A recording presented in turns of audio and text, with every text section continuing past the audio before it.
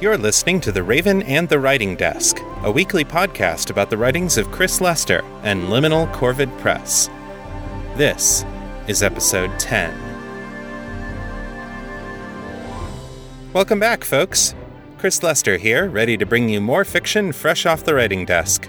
If you haven't listened to episodes 8 and 9, go back and download those now so you can get the first two parts of the story that I'm sharing today. You can find past episodes at my blog, chrislester.org, as well as at metamorcity.com. That's METAMOR city.com. The Kickstarter for Elysian Springs is now active, and we will be continuing to raise funds from now through August 5th, 2015. The link for the campaign will be in the show notes. For now, here's a promo about the anthology. Even superheroes age.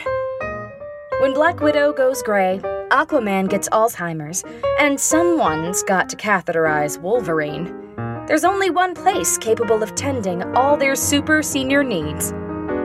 Elysian Springs, Adventures from the Nursing Home for Aging Superheroes, is the first anthology from Pendragon Press, and we need your help to get it flying.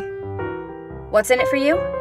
10 tales from authors like Gail C. Martin, T. Morris, and Jared Axelrod, plus a 10-page comic by artist Jason Strutz. All of them aggregated by Intergalactic Medicine Show assistant editor Lauren Scribe Harris. And you won't want to miss the exclusive Kickstarter swag. From t-shirts and staff IDs to parking signs and personalized accident reports, let me tell you, it's awesome. So what are you waiting for? Head over to Kickstarter and support Elysian Springs, Adventures from the Nursing Home for Aging Superheroes. We changed the Joker's bedpan, so you don't have to. And yes, if you're wondering, apparently it is Elysian Springs. Turns out I've been pronouncing that word incorrectly for 25 years. This is what happens when you get most of your vocabulary from books. In any case, I hope you'll head over to our Kickstarter page to support the campaign. This past Friday, I also interviewed the mastermind of Elysian Springs, editor Lauren Scribe Harris. We had a fun Q&A about the anthology and what people can expect from it. It's available now on my YouTube channel and on chrislester.org. Again, I'll put links in the show notes. Today I'm bringing you the final part of my Elysian Springs story, Flying Free. Remember, this story deals with mature themes and subject matter, including racism and homophobia in the 20th century. This section also includes some strong profanity. Listener discretion is advised.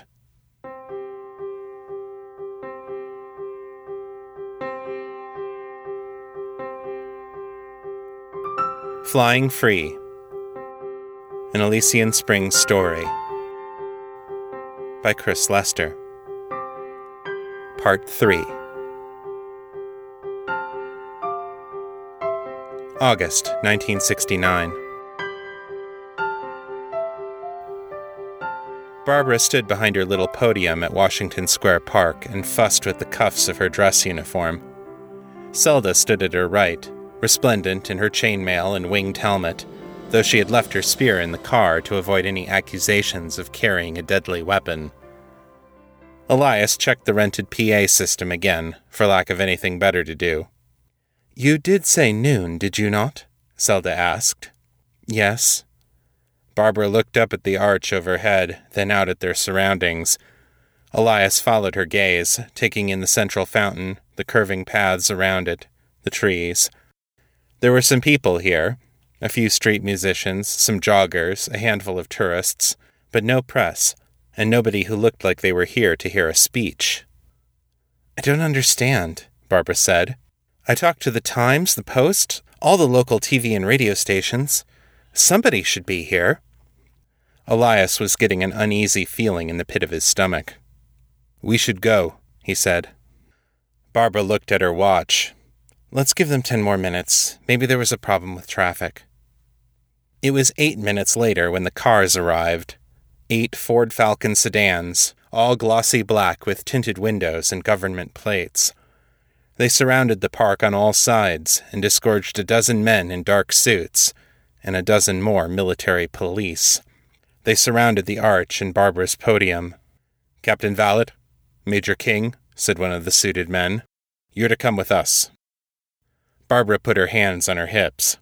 "Sorry, who the hell are you?" The man raised a badge. FBI.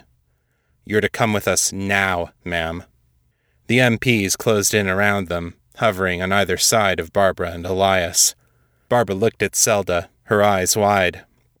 "It's all right," she said, her voice shaking as she forced out the lies.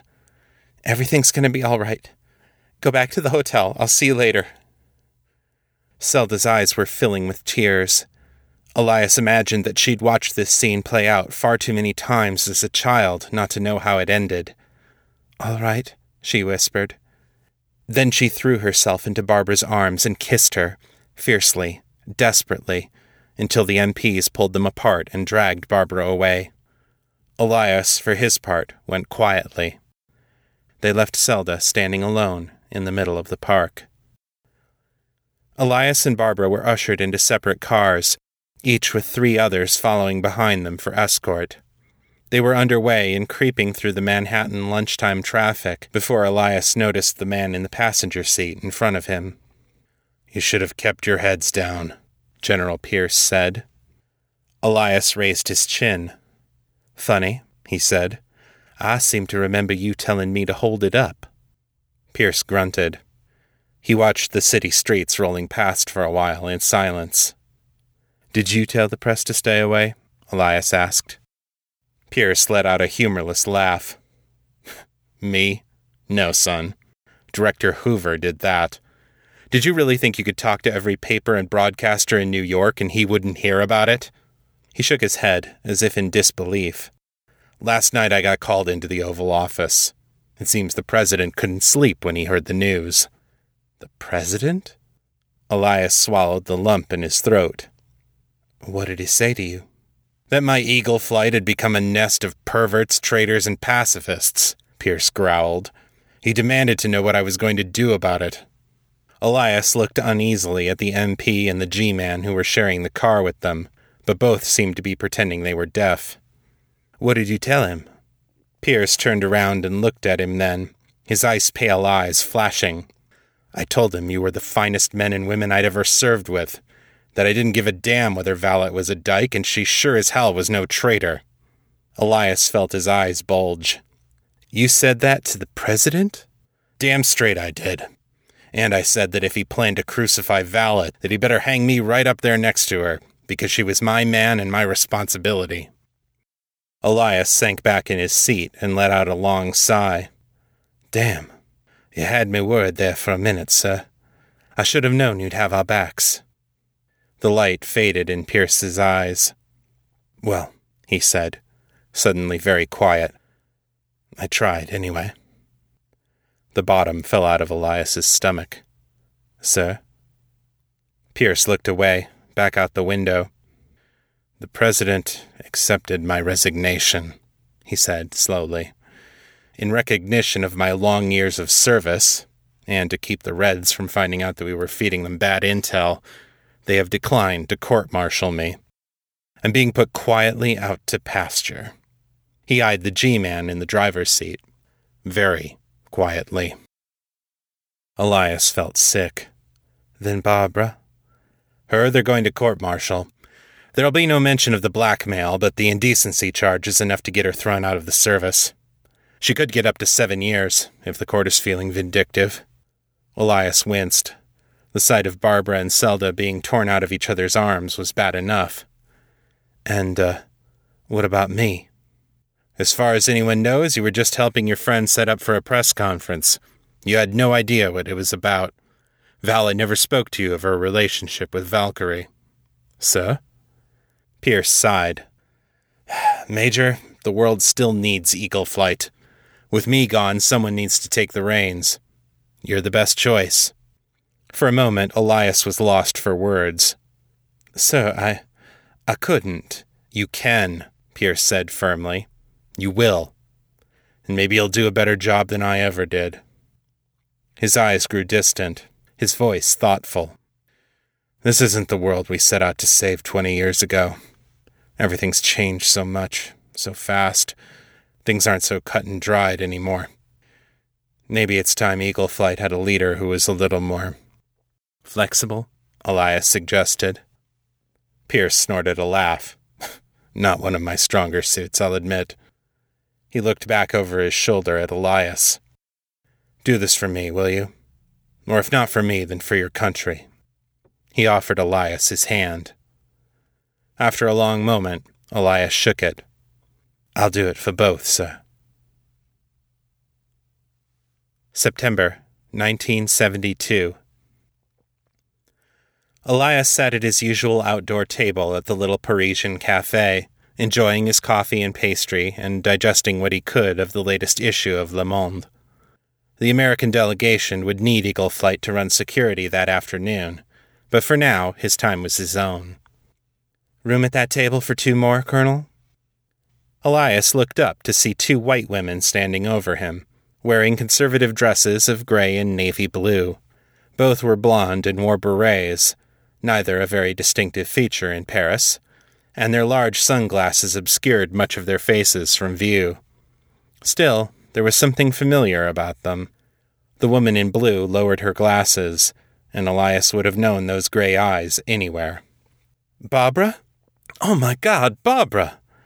Elias leapt out of his chair, a little more slowly and stiffly than he once would have done, and wrapped her in a tight embrace. I can't believe it. When did you get out? Just last week. Zelda picked me up. She returned the hug, but Elias could sense a kind of distance in it, a slight tension in her back and shoulders. He released her from the embrace and shook Zelda's hand. Zelda, welcome, welcome. Please, both of you, have a seat. Elias gestured to the empty chairs, then turned to signal the waiter. What brings you to Paris? First flight back to Europe we could get, Barbara said. I heard Eagle Flight was doing security for the peace talks, so we asked around for where we might find you. So much for OPSEC, Elias chuckled. So why Europe? I'd have thought you'd want to go home to Frisco. He knew she hated the nickname, but teasing her about it had always been one of their little jokes. This time, though, she didn't take the bait. Barbara took off her sunglasses and looked down at her lap as she fiddled with them. It's not feeling so homey these days. My parents will barely speak to me, and they hate Zelda. Zelda reached over and took her lover's hand. They just don't understand. They will, in time. Barbara snorted and said nothing. Zelda turned her attention to Elias. In the meantime, we have received the personal invitation of King Gustav Adolf to come to Sweden. The name rang a bell. Didn't he have Dr. King come visit a few years back? Zelda nodded. He cares deeply about civil rights, and Sweden has done more to protect people like us than any other country in the world. We can even serve in the military there, Barbara said. Once we establish citizenship, anyway. Elias froze with his coffee halfway to his lips. Is that your plan? He asked, carefully. To renounce your American citizenship? Barbara's eyes blazed with loathing. Give me one good reason not to, she spat. Elias hesitated. Well, I know it didn't come out at trial, but there were whispers about you being a traitor. Renouncing your citizenship would throw gas on that fire. I don't give a shit what anyone back home says about me, Barbara snarled. They stole 3 years of my life, Elias. They took my pension and my medals. They dragged my name through the mud. After everything I did for our country, all the missions in all the godforsaken corners of the world, they threw it all in the dumpster and called it worthless because I dared to love another woman. Well, fuck them. Fuck America. Elias stood up, anger flaring up out of nowhere. Now hold on just a minute, Barbara. Fuck America. She was on her feet, too, her face inches from his, as she spoke each syllable with crystalline clarity. Fuck the goddamn stars and stripes and the amber waves of grain and all the fucking hypocrisy of their so-called freedom and justice for all. Because it's a lie, Elias. It's always been a lie, and you damned well know it is. Because you'll never be more to them than a goddamn Uncle Tom. The words were barely past her lips when her eyes went wide, her face ashen, and she covered her own mouth in horror. Zelda was beside her now, one hand on Barbara's chest to hold her back, but it wasn't necessary. Barbara was already shrinking back, collapsing in on herself under the weight of her own vitriol. Silence stretched across the table, hard and brittle. "I think," Elias said, slowly, "that you should go now." Barbara's jaw opened, mouthed the word "I'm," but she did not even dare to finish the apology. Her eyes, though, spoke volumes. Elias turned away from them, sat down, and stared into his coffee. When he looked up again, the women were gone. June 2015. Half a world away and half a lifetime later, Elias again sat staring into his coffee cup. This time, a white hand reached out and gently touched his brown ones. "I do need to apologize," Barbara said. "I was carrying so much anger, and I let it all spill over onto you, even though you were one of the only people in my life who could understand it." Elias nodded slowly. "I did understand it," he said. "Maybe that's why I got so mad, because I saw the same problems in my country that you did, and I stayed. Thought I could still do some good." Barbara smiled warmly. "And you did. We may not have been speaking all those years, but I was watching. You think I didn't notice all the people you saved when Loma Prieta hit back in '89? Elias chuckled. "I kept thinking of you, you know, all through that damned quake. I said to myself, we better not let Osprey City get wrecked or she's going to come back here and kick my ass." They both laughed at that, so loudly and for so long that half the other residents in the dining hall turned to look at them. Elias imagined what they must be thinking. The quiet military man with the shattered legs, who went softly among them like a mouse among elephants. What could make him laugh out loud like that? Elias didn't care what they thought. For the first time in over 40 years, he had his friend back. Zelda came in a few minutes later, idly examining a sensor cluster that she'd pulled from one of the defense drones. The Chosen of Odin had aged barely 10 years to Elias and Barbara's 43, but the love in her eyes when she looked on Barbara was no respecter of age. "Are we having a nice chat?" Zelda asked. She bent over Barbara and kissed her before pulling up an empty chair beside her. "Very much so," Elias said, raising his coffee mug to her in salute. "Hello, Valkyrie." "Blackhawk," she said, with a nod that was nearly a bow. She set the sensor cluster on the table beside him, then tapped a small yellow label on its underside. "Did you know they are making your tin soldiers in China now?" "Doesn't surprise me," Elias said easily. "So, what brings you two to my neck of the woods? I thought maybe you were moving to America for retirement, but Barbara doesn't sound convinced." Zelda patted Barbara's shoulder. "Barbara needs a great deal of convincing to do the things she wants most." Barbara swatted playfully at Zelda's hand. "Hush, you." To Elias, she added, "This is a reconnaissance mission, ascertaining the facts on the ground." "And there is another reason for coming back now," Zelda added. "I was getting to that," Barbara said, but her smile said she wasn't half as annoyed as she sounded. "Elias, I've waited 50 years to be able to say this. Zelda and I are getting married." Slowly, Elias felt his lips spread wide into a grin. "So that's why you're headed to California." "Yep," Barbara said, beaming. "We could have done it in Sweden in 2009, but I swore I wasn't going to do it until it would count back home. And besides, I always wanted to get married on Mount Tam." "Well, congratulations, both of you. I'm sure it will be a wonderful ceremony." "Well, since you mention it, how would you like to come?" "Now, Barbara," Elias chided her, "you don't have to put yourselves out for one tired soldier.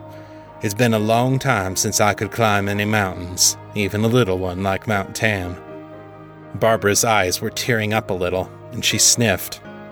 I know that, you old warhorse. Why do you think I mentioned the new suits with the neural nets?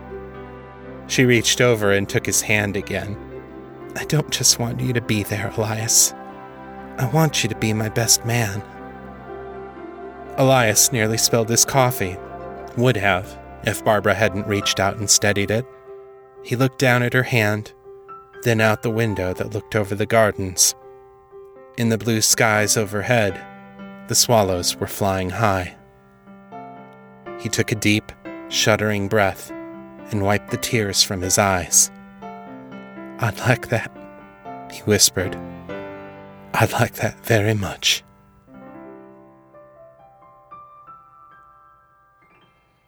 And that was our story. I hope you enjoyed it. Now it's time to check in on my writing progress. Here is your weekly writing report.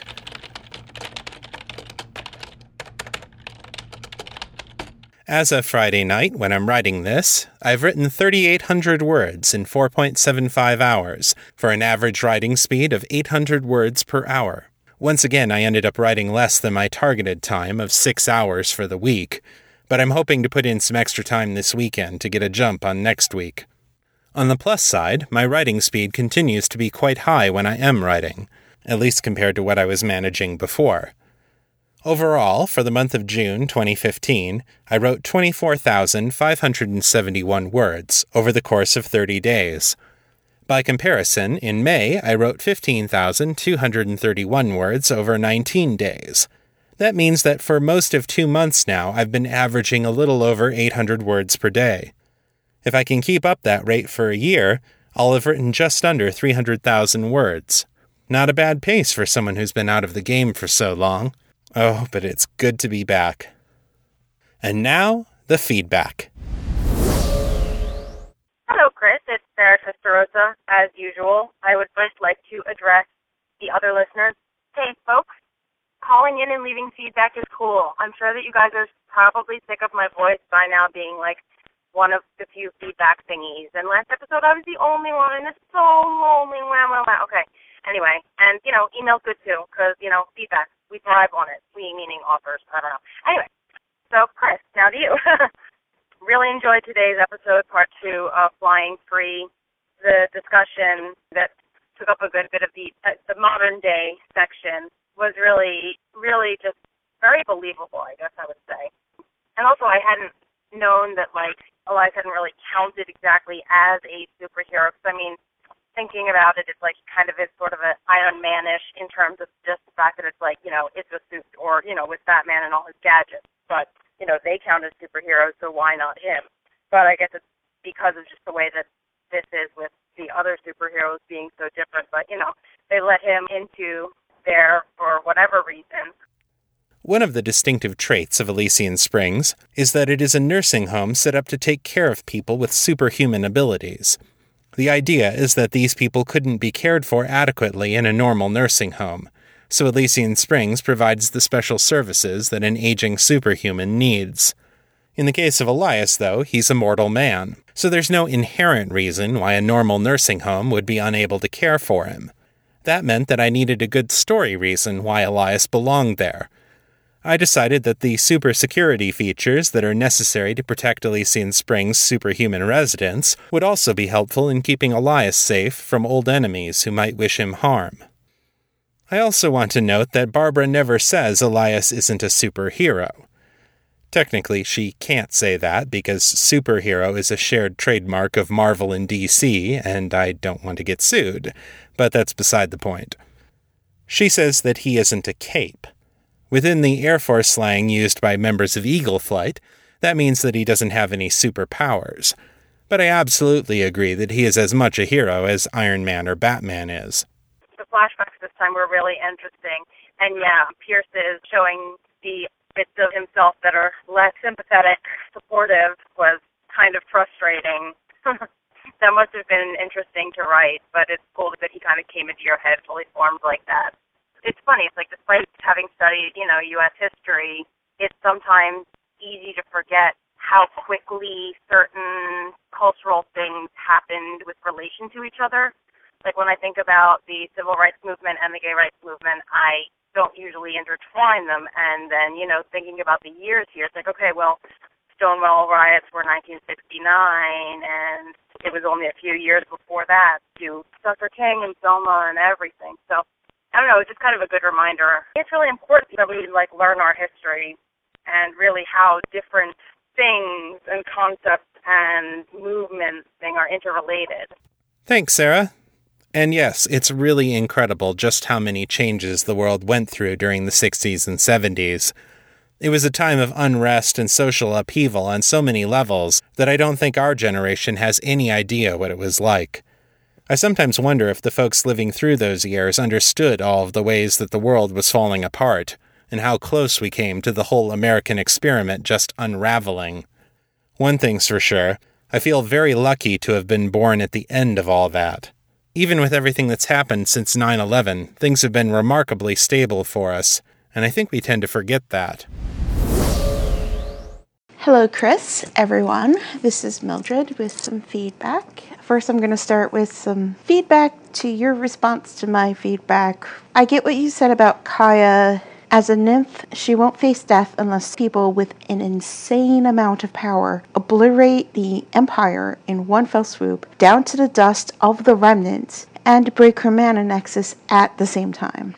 As long as even a stone remains, she may have the capacity to come back.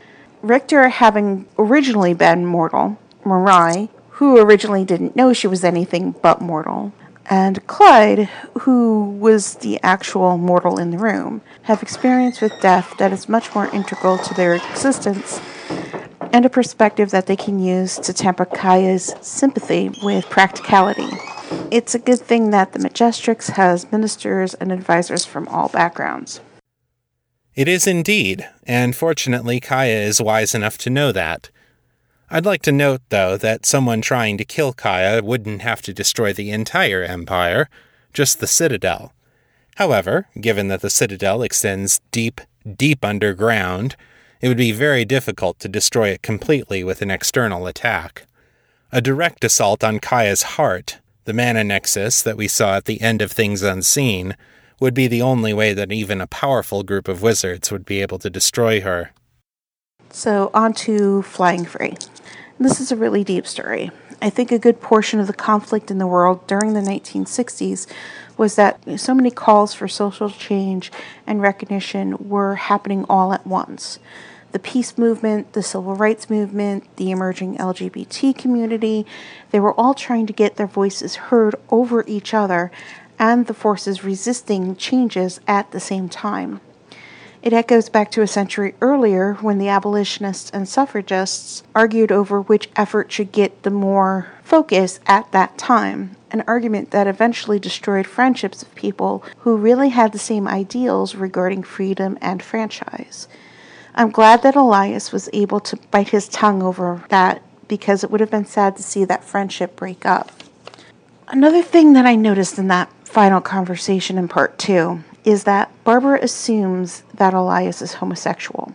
Elias himself may have been a 1 or 2 on the Kinsey scale, but Barbara and many other people at the time would have seen him as 100% homosexual because he had a same-sex lover at some point in his life. Despite the use of the term bisexual to refer to a person who is attracted to both women and men going as far back as 1892, many people, including many people today in the LGBT community, still see bisexuals as exclusively homosexual or heterosexual individuals that are in denial, in the closet with heterosexual partners just for show, or who are just experimenting with their sexuality and will, quote, go back, unquote, to being heterosexual or homosexual when they're done. Additionally, even among people who accept that bisexuality is real, they're much more likely to think of women being bisexual than men. This tendency towards a binary mindset still affects sexuality, as well as many other areas today, including gender identity, polyamory, and even politics. And this is Mildred, Metamor City Librarian, signing out. That's very true. It amazes me that here we are, more than 60 years after Alfred Kinsey's groundbreaking work on sexuality, and there are still tons of people out there who don't understand that sexual orientation is a continuous spectrum, rather than a binary either-or concept. In the mid-60s, when the flashback takes place, that was even more true. Both Elias and Barbara misunderstand each other's sexuality. Elias, who is something like a 1 on the Kinsey scale, sees homosexual attraction as something he can ignore. It's there, it's part of his sexuality, but he doesn't have to pursue it. He can be flexible, and he doesn't really understand why Barbara can't have the same flexibility. Barbara, for her part, is a 5 or a 6 on the Kinsey scale, and sees her homosexuality as an essential part of who she is. She can't deny or ignore her feelings for Zelda without cutting off a piece of herself. She assumes that Elias has cut himself off from his own true sexuality, just like she thinks he's cut himself off from his identity as a black man, and for the same reason, to satisfy Pierce's desire for him to be the good model officer that America needs. If you'd like to contribute your feedback to the show, you can send a message in text or MP3 audio to metamorcityfeedback@gmail.com. You can also call our voicemail line at area code 641-715-3900. Enter extension 255082 followed by the # to leave your message. You can find me on Facebook at facebook.com/author Chris Lester and on Twitter as Etherius, ETHERIUS. If you want to engage in conversation with other fans, check out the Fans of Metamor City Facebook group, or you can join our discussion forums at metamorcity.freeforums.org. That's all for this week. Tune in next time for more fiction. Until then, keep it on the bright side. This is Chris Lester, signing out.